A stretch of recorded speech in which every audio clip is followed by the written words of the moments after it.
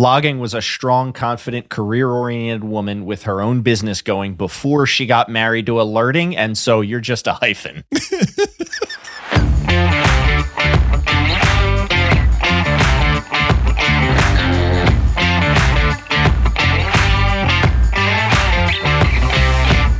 And welcome back to the Refactored Podcast, the show where we try and help ourselves and you suck just a little bit less each and every day. My name is Frank Cole. And from the brink of sanity, my name is Chris Tonkinson. And I suppose I should report that I am reporting from the basement of the Ivory Tower as Frank Cole. It is customary. It is customary. This is episode 102, recorded on April 21st, 2023. I really like your intro. Your intro's cool. The fade in, I'm enjoying it. Thank you. I got a correction right out of the gate here. I misspoke. Last week or the week before, I said that GitHub's Copilot was based on the GPT LLM, and I'm incorrect. They actually have a different model called Codex. Now, it is from OpenAI, right? It's the same company that puts out GPT, but it's actually a different Codex, a different model called Codex that is trained, in addition to whatever that voodoo that they do, it's also trained on like everything in GitHub. Right. Oh. Gotcha. Anyway. Okay. I wanted to correct the record. I have not played to maintain my journalistic integrity, of course. I have not played with Copilot much, although I do see across the interwebs the jokes about the code that it writes, doing these sequence of if-else statements going 1 through N to display a letter or a number or things like that. Is it still that derpy? No. Yeah, you can get it to do dumb things. I'm not suggesting sure. You can always get it to do dumb things. But does it always do dumb things? I guess is the right question. No. Yeah. No, more often than not, it does something either precisely or very close to what you wanted it to do. Oh, cool. I used it again. I don't have the note in front of me. I used it again last week to write some code, and it did the right thing. Very cool. I'm continually impressed. Yeah. Now my next task is to try to get you need API access. You need some other things that fit in, but you can actually use Copilot, not just in Visual Studio. You can use Copilot in other editing environments. Mm-hmm. So I'm going to try to. I signed up for a GPT paid subscription. Yeah, we talked about that last time. I may give Copilot a try actually in editor just to see because I tried it when it first came out. It was kind of garbage. Like it was super dinky. Okay. But now it's actually, it looks better. I can speak more for GPT than Codex because that's the one that I use more. But at any rate, it does a good job for me. Nice. Cool. So I had it's been a hot minute since we spoke. I wanted to talk about in a little more detail about simplicity. We've talked about that the last couple of weeks as come up routinely. And the notion of keeping things simple. Now, of course, we have said, oh yeah, you want to keep things simple. Duh. And it goes without saying. Or does it? Because bum, bum, bum. I don't have the drum. Yeah, I do. I do have a drama button. There you go. So we do have a drama button. There is an inclination. Would you agree that there's an inclination with engineers to make things a little more complicated than they have to be out the gate? No, I would not agree with that at all. That does not sound like our kind. No, that's not us. That's not us at all. Yeah. What the? Yeah. Shock. So it makes sense logically, but then we go and we do the exact opposite. And so I wanted to talk a little bit more about how to do that in a concrete way, like how you keep things simple and staying simple, because the inclination will always be there to make things more complex. Yeah. Oh, I can do this. Oh, I can do this. And we just build, and all of a sudden, your you've dug a hole halfway to China when really you only needed a 3-foot pond for some koi. So I wanted to talk in sort of brass tacks about this. So I'm going to actually start on the outside and work my way in, because I think that in the most compelling case, complexity kills opportunity. And what do I mean by that? I mean that if your product is complex to read, understand, learn, use, or if your product is complex to sell, it's complex to buy, if interfacing with the company who supports it is in any way complex, if the ongoing support of it is complex, any of these things, they are all very likely to derail more than one customer over the lifespan of your product. And so if you need no other reason to keep things simple, take it as, if you want to be successful in the market, keep things simple. Just flat out, just keep things simple, because then that way things will be simple to talk about with your customers. It will be easier for them to say yes or no. That's fine. Get through the no's to get to the yes. And that will make you ultimately more successful.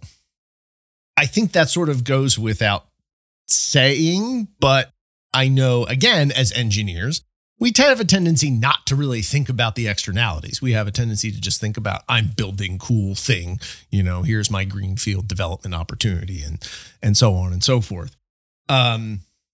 So are you with me so far? Additional comments? I'm with you so far. If there's more, I'll wait. He'll hold. Okay. So that's the I think that's the easy part of this conversation. Where I think we run into trouble with, I can get an engineer to agree to that. Where I think the pushback would start with is, okay, so we need to keep things simple for the customer. Well, that extends all the way into your internal processes within your code base, within your engineering team. So we want those outside things to be simple. And in order to continually reinforce the simplicity outside, we need to continually reinforce simplicity inside. And so, put it another way, your engineering complexity, whether you think it's absolutely necessary or not, that has a downstream effect on the complexity of your product as a customer will experience it. And so you need to keep things as simple as possible as well. And I think that's where I would lose a lot of engineers. Well, hold on a second. What are you talking about? Why in the heck would my overly complicated code review process with 52 live in production branches, why in the world would that have any direct impact on any given customer at any time? I feel like that's where people would start to push back, but I do think it's no less true. I mean, you can take the 52 production branch option there, which I have actually seen one of these before, where they have they actually have multiple live root branches. Yeah. Painful. I think 2 is bad, but I have not seen 52. I have seen secondhand reports of upwards of 40 or 50 of these root branches. But I've seen, I think 4 was the big one. 5. It was 5 that I saw. And why would that 5 production branch create complexity? Well, I mean, why do you have 5 production branches? Well, you obviously have different things going on. Well, Frank, you don't understand that we had a client and they were our first client, and then we got a second client and they wanted something slightly different, and we didn't have time to fix it out and parse it and then abstract it and make an interface so that we could pass in an option from the environment to control which one went to where. So we had to just fork the code base, and then we got busy with post-production support, and then yeah, pretty much that. Yeah, that story. There's nothing new under the sun. So I wanted to start that. So complexity kills deals. Complexity from the inside works its way out. And that's where I wanted to start digging in with keeping your own stuff as simple as possible, because even situations that seem 100% internal, like the number of production branches that you have as a completely contrived example, has downstream effects. I actually like the hypothetical that you played out there. Now we've got, 5 production branches for 5 different customers managing things in 5 different ways. Well, what happens when you have a bug in one, you have a bug in the others, and how do you actually merge them? Well, that's easy, Frank, because you just create a patch and then you apply that, you cherry pick it out into the other branches. Mm-hmm. But then you have to ask what happens when there's a conflict, because there was a change in that other branch because little Jimmy came along and didn't realize that there's a stable branch, which we have to keep everything rebased onto. And so it's the path to madness. Like it's turtles all the way down. Yes. And that does have ultimately a customer facing effect, because if your patch management in any way breaks, well, now the customer has an adverse experience due to that complexity. I am very confident that we could take any hypothetical scenario, and I challenge the audience to send us one where you think otherwise, that would not, I have this complicated internal process and it has no direct impact on my product, my customer base, my success. I roundly reject that notion. Send me your example if you've got one. I would love to hear it. In the meantime, I'm going to assume that to be the case. And so we have to, as engineers, keep things as simple as possible, which means in a certain sense, fighting our natural inclination to be additive. Well, I can do this other thing, I can do this thing, and so now I can do all of this other stuff. And like I said before, tunnel to China. Instead of doing that, build the way that you fight that natural inclination is to build for what you need today and to steadfastly not think about tomorrow. Build for today. Think about tomorrow, but build for today is the phrase that I'm trying to get at here. And it's okay to think about the future.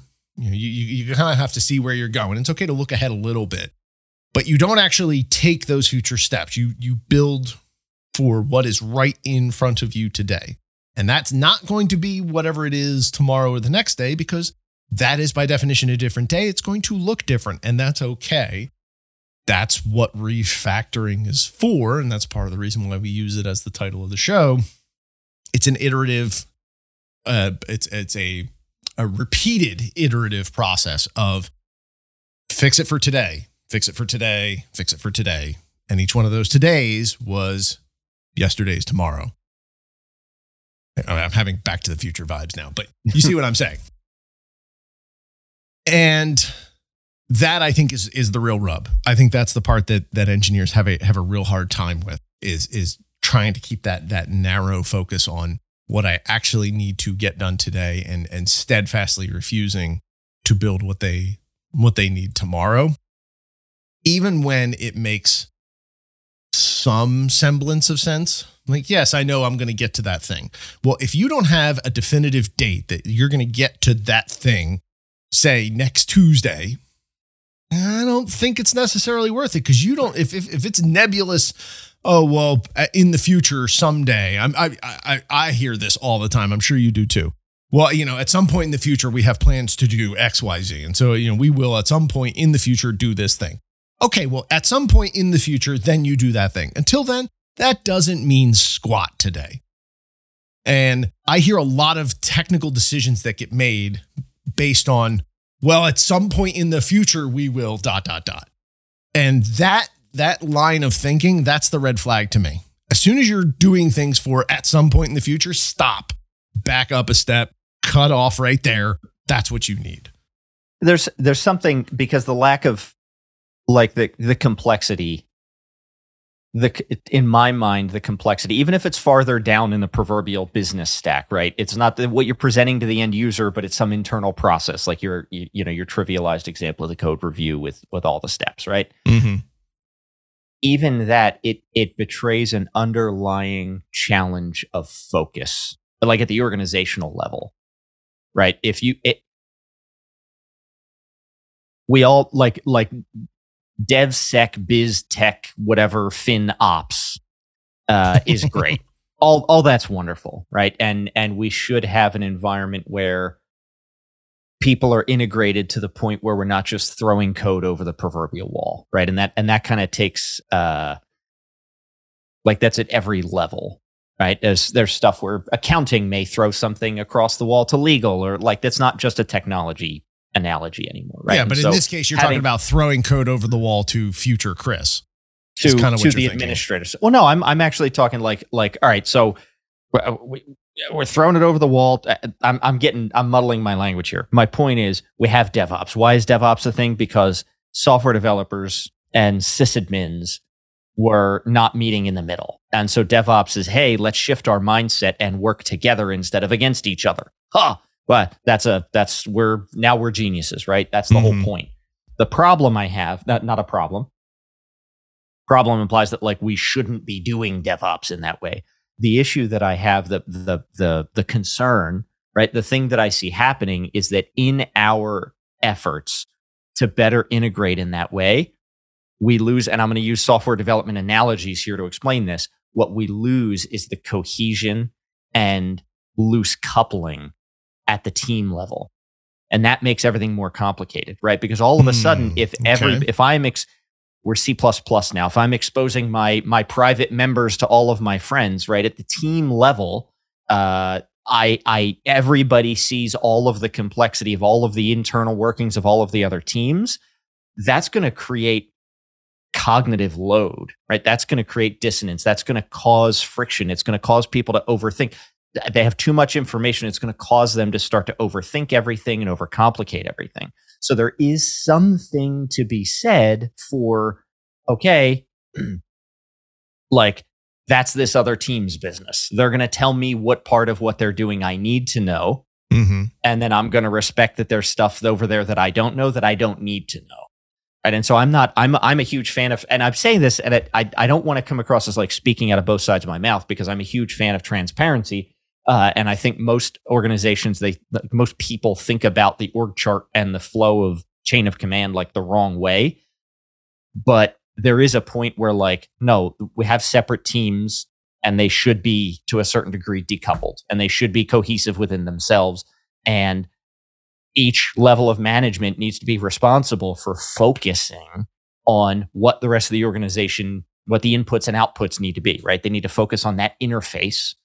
I'm using a lot of software terms here, but like I think it in my mind, it makes sense. So you focus on optimizing the interfaces. And then what happens is anytime you have any amalgamation of teams come together to solve a problem, the interface is defined, the interface is simplified. And so you don't have all of that extra cruft getting in everybody else's head. Like if I'm the manager of the software team, you're the manager of the security team, we have to meet to solve a problem together. We're doing DevOps. Like we know what's going on. We're on the same team. We're rowing in the same direction. But I am not actively clouded by knowing all of the intricate details of what your team is into, right? I'm trusting that you're representing to me the things that are material and vice versa. And so I think in this strive for openness and transparency and just put everything in GitHub, like that's great. And I'm not saying we should stop doing those things. Not all of that information is relevant to everybody else all of the time. And I think that's where you can sometimes get into, because what happens, and you see this all the time. Let's say you get in, and let's go past that for a point, right? For whatever reason, somebody overcomplicated something. And why would some low level thing that's complicated matter to the end user? Well, we overcomplicated it. We thought about it for too long. We solved future problems. By the time we ship that to production, there's a whole backlog of other stuff that we haven't done yet. So there's a delay somewhere, right? Whether that's hurting business development, it's hurting sales, it's hurting operations, whether it's hurting customers directly because we're negligent on some other things we needed to do, whether we're behind the times. Like you overcomplicate something, it takes, if you ever ship it, by the time you do, you're going to wind up cutting corners on the next 3 projects because you spent so much time making something perfect rather than just getting it out the door. And I don't know, that's where like you're saying this and I'm thinking like, why does that low level stuff matter? Again, it betrays an underlying lack of focus. And it's if you ever successfully ship the thing, you're going to be late on other stuff and then quality is going to wind up suffering. Well, actually, it's interesting that you say focus.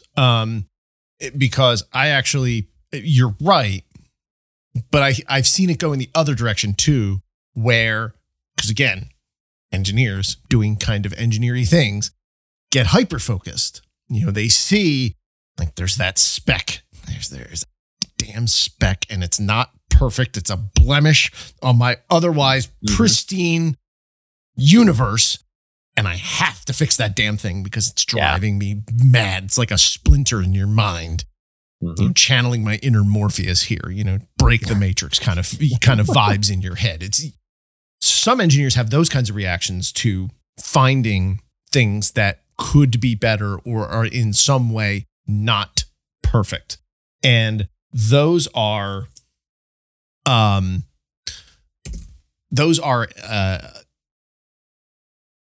of the contributing factors to this. And so I like your focus, but I also want to call out the need for thinking about the other way too. Like sometimes, lack of focus can cause this, but too much focus, hyper focus can cause this too. Yeah. And it depends on the personality.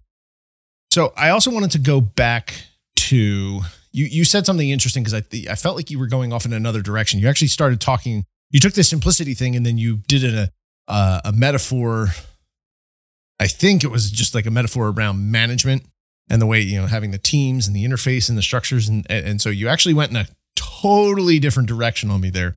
And I felt like there might be more to explore in that space. I was wondering how your head got there in talking about this simplicity. And then you started thinking about team and structure, org structure stuff.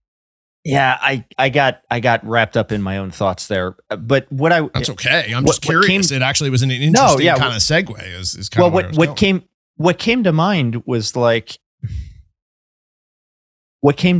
this. When I started thinking about the focus thing, so why does the focus matter even for low-level details? Well, because low-level details aren't focused.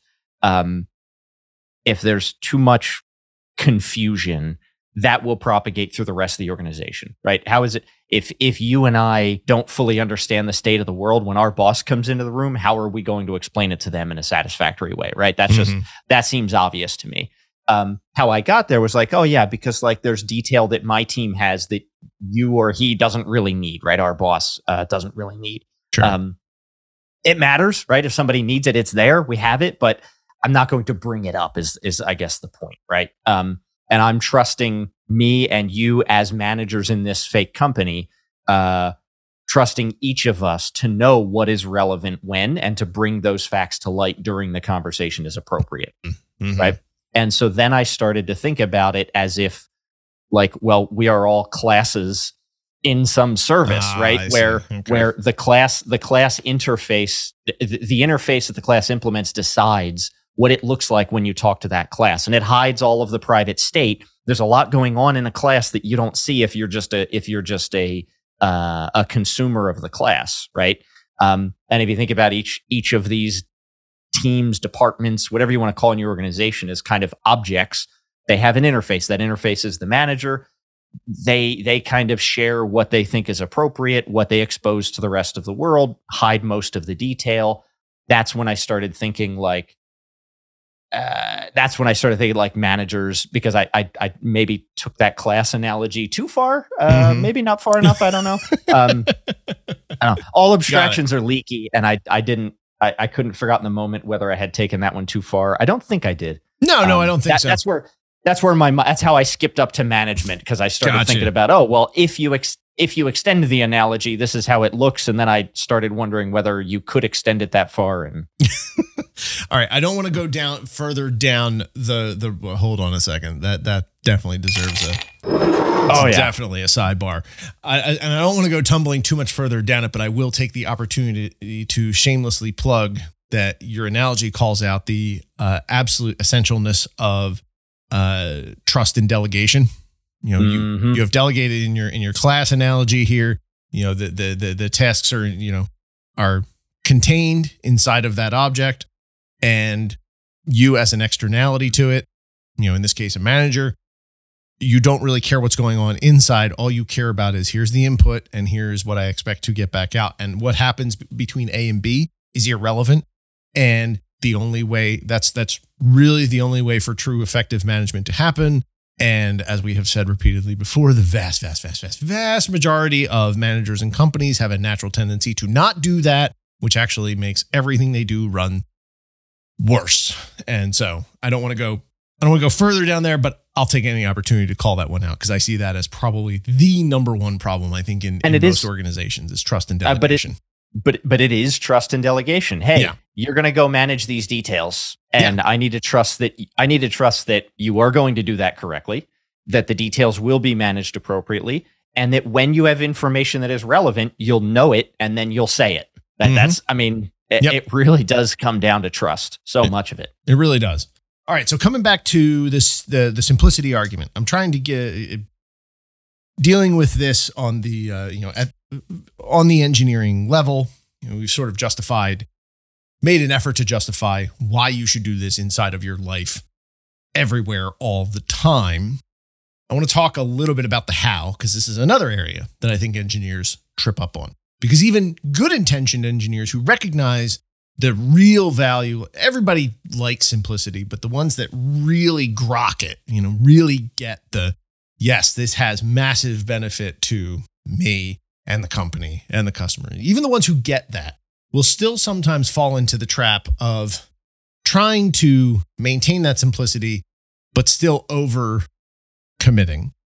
And so I wanted to talk briefly about how what simplicity looks like inside of a project. And that's a very generic definition, but I also have a very generic answer that I think we could apply in a menagerie of ways. Yes, I can answer this just right on the face of it. I know exactly what simplicity looks like in a project that makes it successful every time, regardless of externalities. Git, Rails, and Vim. That is all you need. And then you're done. That's it. That is the solution, folks.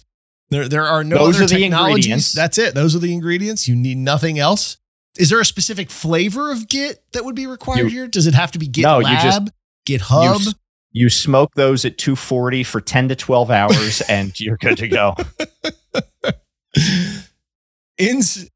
Absent that sage advice, in any project of any type, the key, I think, is to fight the tendency to address every single what if edge case.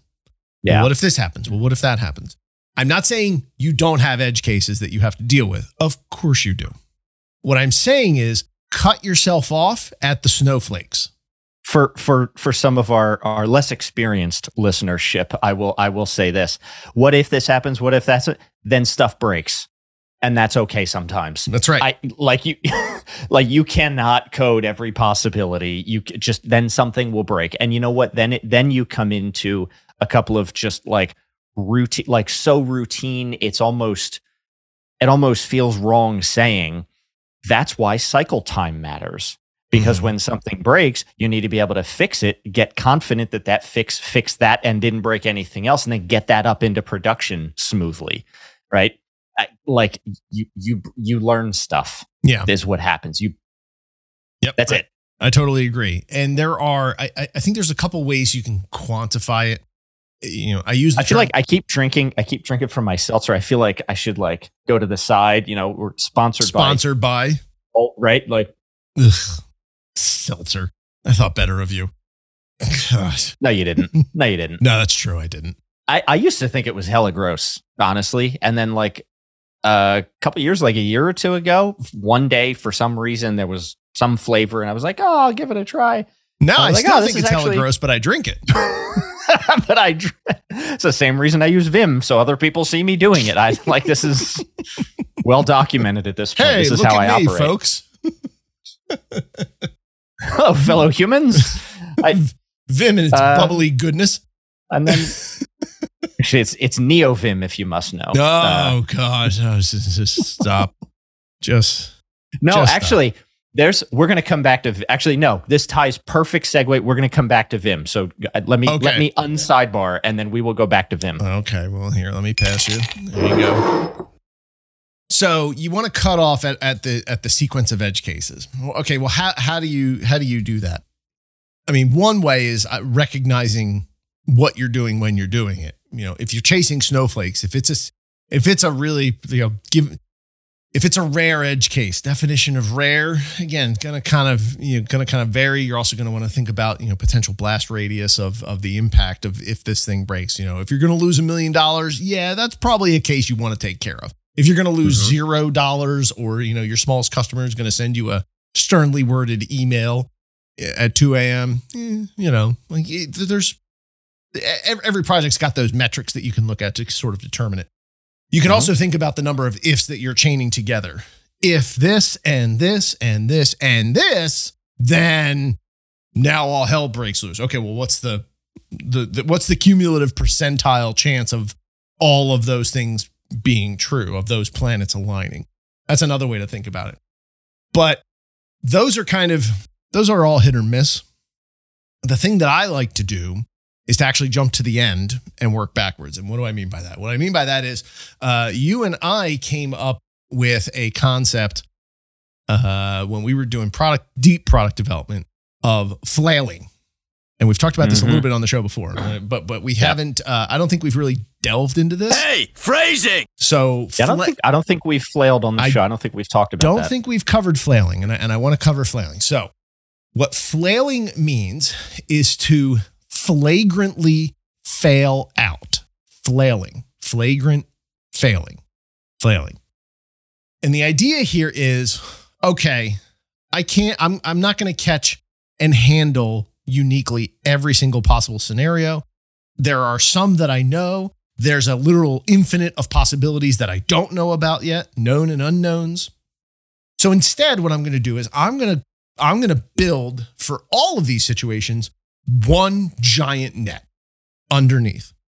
Now, this is going to look different depending on the product and what it does and all that. So I'm going to use a web application as a simplistic example. It's probably also one of the most common. So the idea here is that you would go to, say, the top level main method function of your application. Again, I'm really contriving and simplifying here.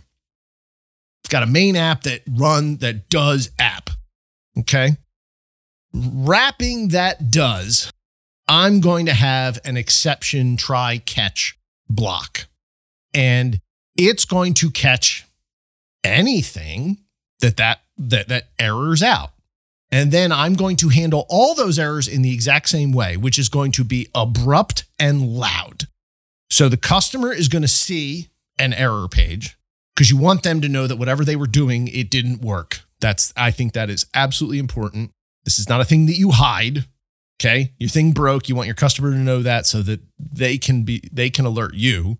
But really the other part of this that should happen is that error, you should hear about that.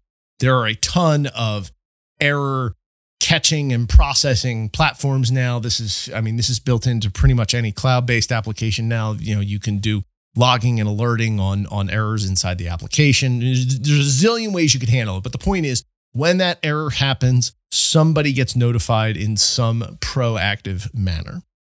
And so now you've got a net underneath of all of the possibilities. And it's not super graceful. It's, like the thing stopped working, but the customer knows it stopped working. So they're not left hanging, which is great. And you're notified that the thing stopped working so that you can immediately jump in and try and solve it. Those are the two most important elements of this. And so with that in place, well, now every single time you hit one of these things, every single time you get a flail, you go ahead and you fix it. One less flail. You're going to, and that may lead to, a bug fix. It may lead to more specific error handling logic for that specific scenario. Maybe it is recoverable. And now that you understand the scenario, or more specifically, now that you have actually directly encountered the scenario live in production, that's the key here. You have a concrete example of a real thing that really happened and you can build to solve it. And that's really the point here, because I think where future code goes wrong is it is trying to predict the future. Well, you're no better at predicting the future than, those, than a soothsayer or, palm readers or those, 1-800 psychic line or 1-900 psychic lines from the 1990s. Okay. Like you can't do it. Sometimes you're going to be right, but a whole lot of times you're going to be wrong. And then you're going to have to, you're going to have to double back and clean up the mess you made guessing about what the future was going to look like and then build for the future. And what I am suggesting is with a process like this, you can build as reasonably reliably as you can today. You have a safety net under everything else. And then when you actually run into those things, you actually have evidence. You have an evidentiary based process by which to actually build. And now you're not actually, so you're not guessing. And now you're actually building for today. This is, tomorrow has become today. I see the problem and I am building specifically for the thing that I have seen. And so now I'm not guessing and I'm not writing future code. This is the process by which I have found to make applications, I'll say nearly as bulletproof as you possibly can. I think this is the definitive way to do it. Is it perfect? No, because nothing is perfect. And software, by definition, written by human hands, is completely imperfect. So you're never going to catch everything, but this is I think the most reliable way to handle those situations. It keeps you from writing future code. It keeps you from overcomplicating your life, overcomplicating your customers' lives, and allows you the opportunity to actually handle the evolving scenarios as they come up. And then you're not guessing. You're actually directly handling something that you know for absolute certainty happened because you caught it, because your system was live in production and something broke and it broke in such a way and you're able to track that down and then you fix it. And that's it. So the opposite of this is having log files and having log streams and having observability systems and having metrics collection and having performance monitoring agents and having everything in warn mode and then not looking at the damn dashboards and then having so much information that it all becomes useless, right? That's that's like straight up, that's one of the things that we struggle with, in my day-to-day. Is not that we don't have any information. You have too much. Some of it's harder to get to, right? And part of the problem is that some of the most important information is too hard to collect. It's too hard to get to. But it's not a problem with there not being available data, right? The problem is either there's too much because it hasn't been pruned. There's too much because we actually collect the same thing in 1 or 2 or 3 different places, and so then there's duplicate to sift through, or there's too much simply because there are things that are legitimate warning signs going unaddressed that we're not paying attention to it, and so and that's not unique to my organization. Like this is a common problem that you see. Oh yeah, we have so if you have to go in and there's some kind of information security incident and you need to go in with your forensic team and figure out what happened, the data's there. You can figure it out. If you're really targeted, you know exactly what to look for. You can go and you can narrow it down. But for run-of-the-mill operational questions like, this doesn't seem like it's performing the way it should. What could be going wrong? Flood right? Your signal to noise ratio is crazy, which is why I like the flailing thing. To clarify, because it's been a while since we've talked about flailing. If I recall correctly, when we used to do this under our company, our posture was that we would flail in everything but production. Well, I mean, you had to. Are you suggesting that flailing is the posture across the board? I think so we might be getting a little nuance here. I'm not saying don't show the customer an elegant error screen, but let me rephrase it. Don't let the customer hang in perpetuity mid-process on something that has overtly died. Like that customer needs to know the thing you were trying to do is dead. It didn't work. Now you can handle that gracefully and redirect them and restart the process. You do all that. Like by all means, do all that. But like bad thing happened, cut it off. As far as in production versus development, I think that the mode of notification would be the same to the developer, hey, bad thing happened. But the severity and how it's handled changes. So when I'm in development, I'm developing. I'm going to break shit. It's going to happen. I don't need to be notified the same way that all of the stuff is breaking. And so where that notice lives is going to change. So using our contrived web development example, the browser on my desktop is probably sufficient. Just show me a big error message with a big, show me the backtrace of what happened. That's probably good enough. I don't need a log of it. I don't need it to go into my Splunk. I don't need any of that stuff. That's fine. In production, you're going to want that to be more permanent. So the permanency is the thing that changes, and the perceived severity. Something breaking in development, not severe. It's development. Things are supposed to break. Something breaking in production, more severe. Like that's something we really need to look at. And so it's like this sliding scale. And you could add in there, we talk about development production, you could add in QA, staging, and you could actually adjust relative how loud and severe that thing is as you go along there. So if it's a QA and it breaks, okay, important for the dev team to know, alert the dev team. If it's in customer acceptance, so a customer's actually looking at it and it breaks, okay, you're going to want the QA team to know and the dev team to know, and that customer's support rep. Bigger audience, a little more severe. It's production. I want everybody to know. Exactly. You want everybody to know. You want everybody to know. So, so there's that. You actually stumbled on something I hadn't even thought about, but really, really good of you. You talked about this year.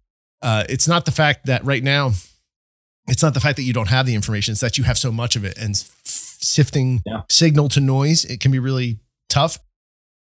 Flailing is intended to try and solve that as well, because hey, you care about this. You care about this. It's not just that you care about this. It's that you here, and this is the key. You set that up soup to nuts. You know where that event started and you know where it wound up. The biggest problem I have found with the mountain of the thing that has caused the most signal to noise ratio is that we now have lots of tools that have lots of automated logging and monitoring and alerting for you. And we naturally, oh my gosh, look at all this stuff that I can watch and I can, all these buttons I can knobs and turn. And what ends up happening is you inadvertently turn the fire hose on yourself. And you didn't all the time this happens. And you didn't actually think about, you don't even have a total cognizant awareness of where each of those individual alerts comes from. And so what I am actually suggesting, if we macro, we zoom this out 30,000 foot view from the notion of failing and simplicity to thinking about just the way we handle logging and alerting. If you can't, just like flailing, if you can't trace each one of those little sensors and their related alert outputs, if you can't see that whole trail, if it's not crystal clear to you where it is and what it goes off on, when, how, and why, turn it off. You don't need it. It's not going to help you. It's going to make your life harder. Yeah, and some of these systems, they almost promote just hoover up all the data, hoover up all the bits, and AI will sort it for you. Yeah, but does it really? I don't, like if you don't have anything set up, like just take a simple example, right? Let's say you have nothing, right? You have your cat blog. It's a Rails app, right? You have your cat blog running. Of course it's a Rails app. Yeah.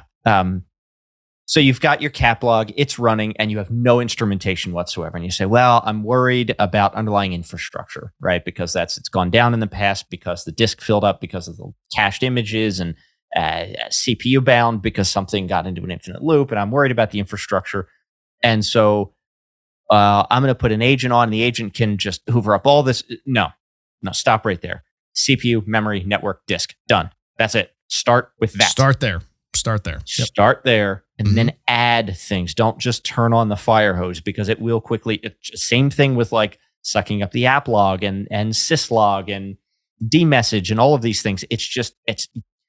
You're not actually going to be able to do anything with the information. You're just paying for storage. Yeah. And if you're on like a Datadog or a Splunk or somebody, you are paying a lot for that privilege. I heard a company,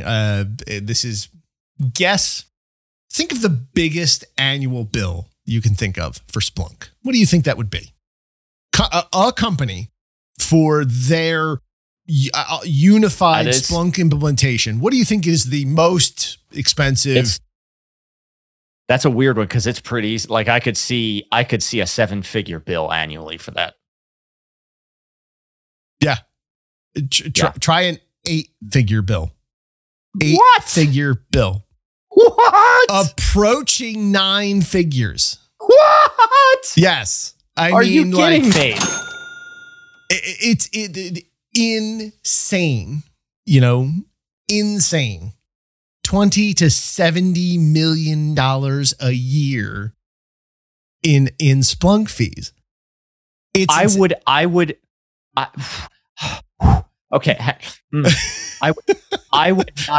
was prepared for something in the low to mid 7 figures, right? If I was like, hey, it's probably at least $1 million because you're bringing it up, right? That would be a healthy bill. Sure. 5 million, that would be a lot to me, right? You're like 8, and I'm like, ah! You're like, oh God. I love the goat. I'm starting to get the meat sweats. I haven't even eaten yet. This is, I am convinced at this point, Splunk has the same business model as Planet Fitness. I don't know if I've talked. I think we've talked about this before. Oh yeah, we've talked about Planet Fitness. Okay, so that's a hobby horse for you, but it is exactly that model. It's just such a great story.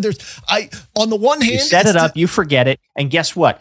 Executives know about it once a year when there's an outage, and we have to go into Splunk because that's the only place that the data lives that we need. And then that's it. There's almost a crack addiction to it because it's okay. I've got this system that can ingest all this data.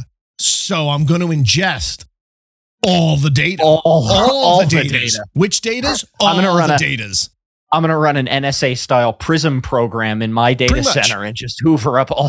Yeah, 100%. That's pretty much what's happening. And so that's what they make their money on because you do it because you can. Are they using? Are they using? So let's average it out. I said 20 to 70, call it, 35 mil. Okay. Like, are they using 35 mil of Splunk? No freaking way.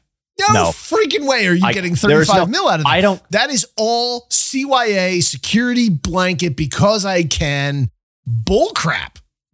I don't care I don't care what you are or who you are. You're the United States government. You're not getting $35 million worth of data out of this was a private company. I will say that. I'm just saying the biggest, most complicated, most obtuse and stupidly managed thing I could think of in the moment. Yeah. I do not think you are getting $35 million. I would be curious. Like this would be, I think at that scale, the metric you have to ask is, how much salary are you paying to work Splunk? Yeah. What is your so how this many people? It's a complicated platform. How many people do you have where their job is Splunk? I'm a Splunk engineer not necessarily, for XYZ Corp. Not even necessarily like getting the data to it. I'm not talking about that, but I'm talking about, you talked about actionable insights. The $35 million, if I'm a business owner, the $35 million is not so I can send you data. The $35 million is not so you can store data. The $35 million is so that you can give me insights when I need what I need, right? Mm-hmm. So how much salary are you paying people to get insights? And what are those actually worth to you? Because if you do that analysis, there is no way in hell it is worth $35 million. And how effective? It is impossible. How effective could they be? Could they still be if Splunk wasn't in the ecosystem? They'd have to go to maybe a couple of different sources for logs, and then build results, compile results themselves, right? Or something. What in a world where you paid a tenth of that for bandwidth and storage, and set something up with a Grafana dashboard. Yeah, and you had two people even just creating dashboards and just watching that all day. They just dashboard all the things. Yeah. I mean, yeah. And how much of that could you, because the multiplicative effort, another hobby horse of mine being the reports. Reports are stupid easy, and their return on investment is huge. And you could hire somebody to do just reports manually, and it would pay for itself, and it would pay for itself way more efficiently than I think a lot of these existing platforms. And I'm clouding the issue even a little bit more, but your point is valid. There is no unique insight that Splunk is providing for 8 figures a year. No, it's not. It's security blanket, and it all boils back to this signal to noise stuff. The ability, like I can have data, so I must have the data. I will have the data. All right, so total sidebar on Splunk there. I did, going back to the simplicity and talking about, if you don't need a signal. Shooting yourself in the foot, yeah. If you don't need a signal, you should turn it off. You should understand the entire sequence. I do want to call out one caveat there before I get yelled at about it.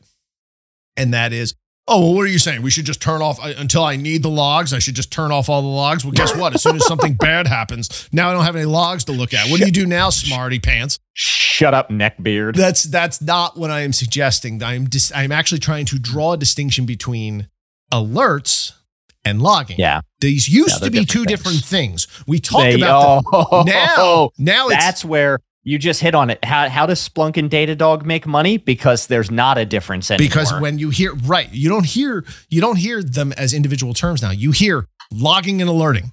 It's almost like there's a hyphen between the two, the logging dash and dash alerting. It's almost a single unified term. These are not unified things, and we don't need to think about them that way. Logging was a strong, confident, career-oriented woman with her own business going before she got married to alerting, and so you're just a hyphen. Like, my God, that analogy is just, you know what? Hold on. That was just delightful. Very true, and I'm trying to draw that distinction, and it's okay. So it's okay to just have logs, because then when crap breaks and your very finely tuned flailing alerts go off, then you go dig through the damn logs and you do your searches and all that kind of stuff. And before the hate mail comes in about like metric aggregation, because that does matter for things too. It does. Before all the hate mail, if you've got hate mail, send it to /dev/null. But that stuff matters too. But the way that you handle those two types of information is very different, and what you do with them is very different. How long you need to retain them is very different. There's separate things. The alerts themselves, I don't think you can just throw a gigabit stream of all of your corporate data into an AI system and trust it to give you the insights you actually need. I mean, that's hey, maybe 10 years from now, that'll be the case. Like, I'm legitimately open-minded that there can be a system that does that pretty well. The point is, you don't need it. The point is, you can focus on the things you actually care about and build those a lot cheaper, a lot quicker, a lot more reliably, and know that they work. Yeah. And you don't need to go down this rabbit hole. Talk about. Are we okay to segue? I don't know if I don't want to step on. I'm good. I did want to point out you're really, what you're describing to me sounds like the data lake product concept that we have heard in recent years, and that's not a new thing. The AI component of it is new. So, I mean, even those just Prism, there you go. Just Prism all of the traffic that hits your edge router into S3, and then we'll sort through it for you. Okay, What's the point of this?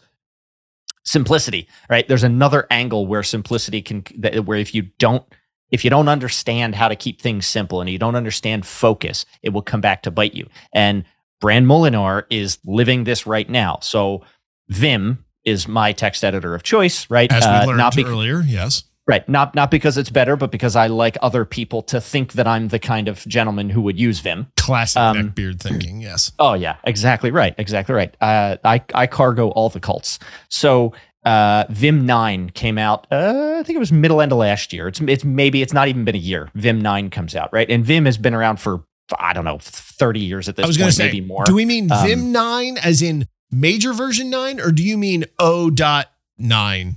Because That's how these open source projects tend to work. No, it's been actually out for 30 years. We're almost at 1.0. almost out of beta. Just as soon as Gmail's production, then we will be. Yeah. So the way that you can do, so Vim is Vim, and it's actually very great if you've not used it, go tinker with it. But the way that you interact with Vim from a configuration, Vim is highly configurable, and so you have config files that you can write to customize your Vimming. And the way you do this, and this is a holdover from what Vim was based off of, which was an editor. What was called Vi, which was based off of X, which was based off. So there's some legacy there. So when Vim was created, we're gonna introduce Vim script in there. I think there was some compatibility with previous popular editors, and so you've got a legacy concern. And so there's this Vim script, and that's what you use to configure, customize Vim, right, to your liking. Vim 9 comes along. We said, well, Vim script isn't doing so well these days. They made a breaking change from Vim script in 8 to 9. A breaking change. Now, breaking change. So, what do we do? And this is why NeoVim has been out for a while. NeoVim it's a fork of Vim, and they just took a bunch of the cruft and deleted it. They just rimraffed a bunch of stuff that nobody cares about. Focused the product a little more, got it a little more efficient at certain tasks, and then modernized a couple of things. One of the things that they did is they said, we're not going to use Vim. I think it supports Vim script, but configuration is done with Lua. Gamers of the audience will know Lua. It's a very simplistic programming language. It's used like heckin' everywhere. Very simple, very easy to understand, but Turing complete, right? You can do all the things in Lua. It's widely supported. It's got tooling. It's great. Lua's awesome. So loads of people in the last year have moved from Vim 8 to NeoVim because it was a breaking change. They had to, all of their configuration, all of their scripts, everything was going to have to be ported to work with Vim 9. Okay. So a bunch of people said, if this is a breaking change and I've got to redo everything, I don't want my horse hitched to this wagon of custom, small batch organic language of Vim script 9. This project over here, they're just using Lua. So the core team, first of all, they rimraffed a bunch of directories in the product. So there's a bunch of stuff they don't have to support anymore.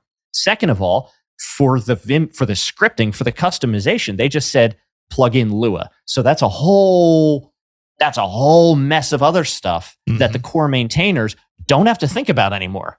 It's Lua. It does Lua stuff. We just plugged it in and we've moved on with our lives. We're focusing on the core product, core experience, not worried about these other details that really don't separate us. They really don't make us competitive. Nobody really cares what language you can configure your editor in. So why would I not use a language that I don't have to build that everybody already knows? Like it was a stupid, dumb mistake. And so there's actually quite a bit of backlash. There were a lot of people that dropped off the pure Vim world for NeoVim because, again, the things were going to break anyway. And so and the mentality there was like, well, I have an opportunity to make a breaking change. I could simplify the world, or I could continue to steep in this complexity. And I agree with lots of other people that think that the way wrong decision was made there. So what do you think? So you think that the Vim team made a mistake, and so you would be one of these ones. You mentioned it earlier that you use this NeoVim now. Yeah. Okay. So what? Okay, so that's what you think. What should the Vim team have done then instead? The Vim team should have pulled in, whether it was NeoVim or MicroPython or C++. I don't care. You have your own custom language processing system here that you are maintaining.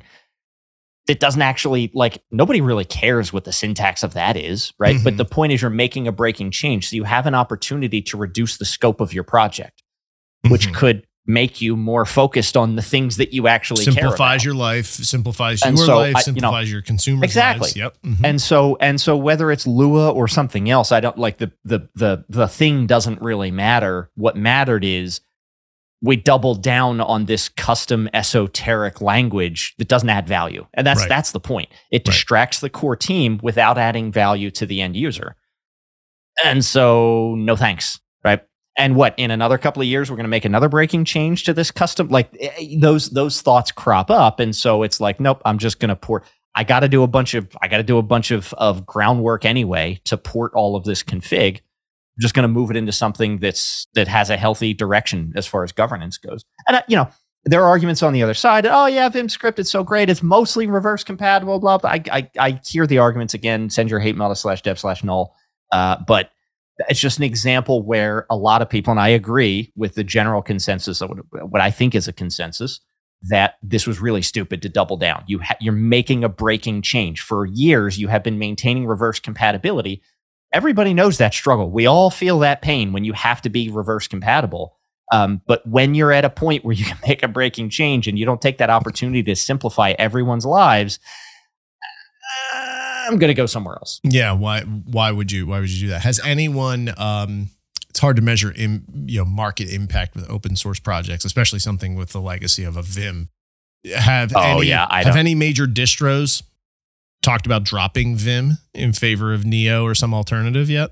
I don't know if any of the distros have moved. I mean, Vim, it's everywhere because it's lightweight. I don't necessarily see like pretty much anything. I don't see Debian 10 saying, we're going to use NVim instead. Because the reality is, a lot of people don't use the editor in their system. They don't know how to. Vim is it's like cocaine. Nobody knows how to quit, right? So a lot of people, they're just going to install whatever editor they want anyway. Yeah. So I don't think there's much value. But if I'm creating a distro now, I might think about the default choice. But it's so simple. It's so easy. It's so it's an obvious. It was an obvious simplicity play that they just completely sidestepped over, and Vim capitalized on it. Did they solicit for comments before they did it, like getting feedback or anything like that, or was this? I'm sure there was discussion on the mailing list and stuff. I don't follow it that close. I'm not like a hardcore in the community. I'm a user, right? How high in the ivory tower do you have to be to be on the mailing list for Vim? Like, my goodness, how deep do you have to be? So, but here's the thing, though. I have the pleasure of working with somebody who's actually got a commit in Vim for specialized platform support. Yeah, it's pretty cool. I think that's pretty cool. That is neat. That is very neat. But I think it just, going back to where we started, simplicity, man. It's the name of the game. It's always worth it. So this has been episode number 102 of the Refactor podcast. If you have thoughts on simplicity, if you want to tell us whether you think Vim or NVim is the better editor, if the word Emacs is in your message, I will auto-delete it as a just standing policy. We'd love to know, though, if you have any examples of the simplicity coming back to bite you in the rear. You can hit us up. You can send those to feedback@refactor.work. We've got a nice, lovely website there. Yes, as Vanna White is demonstrating, if you're watching the video tubes. Full archive, show notes, back episodes, recommendations on refactor.work. You can find more of me online at chris.tonkinson.com and more of Frank online at hotcoals, KOEHLS.com. Again, right there in the video feed. And again, this has been episode number 102 for the Refactor podcast, recorded April 21st, 2023. Thanks, Frank. Always a pleasure, buddy.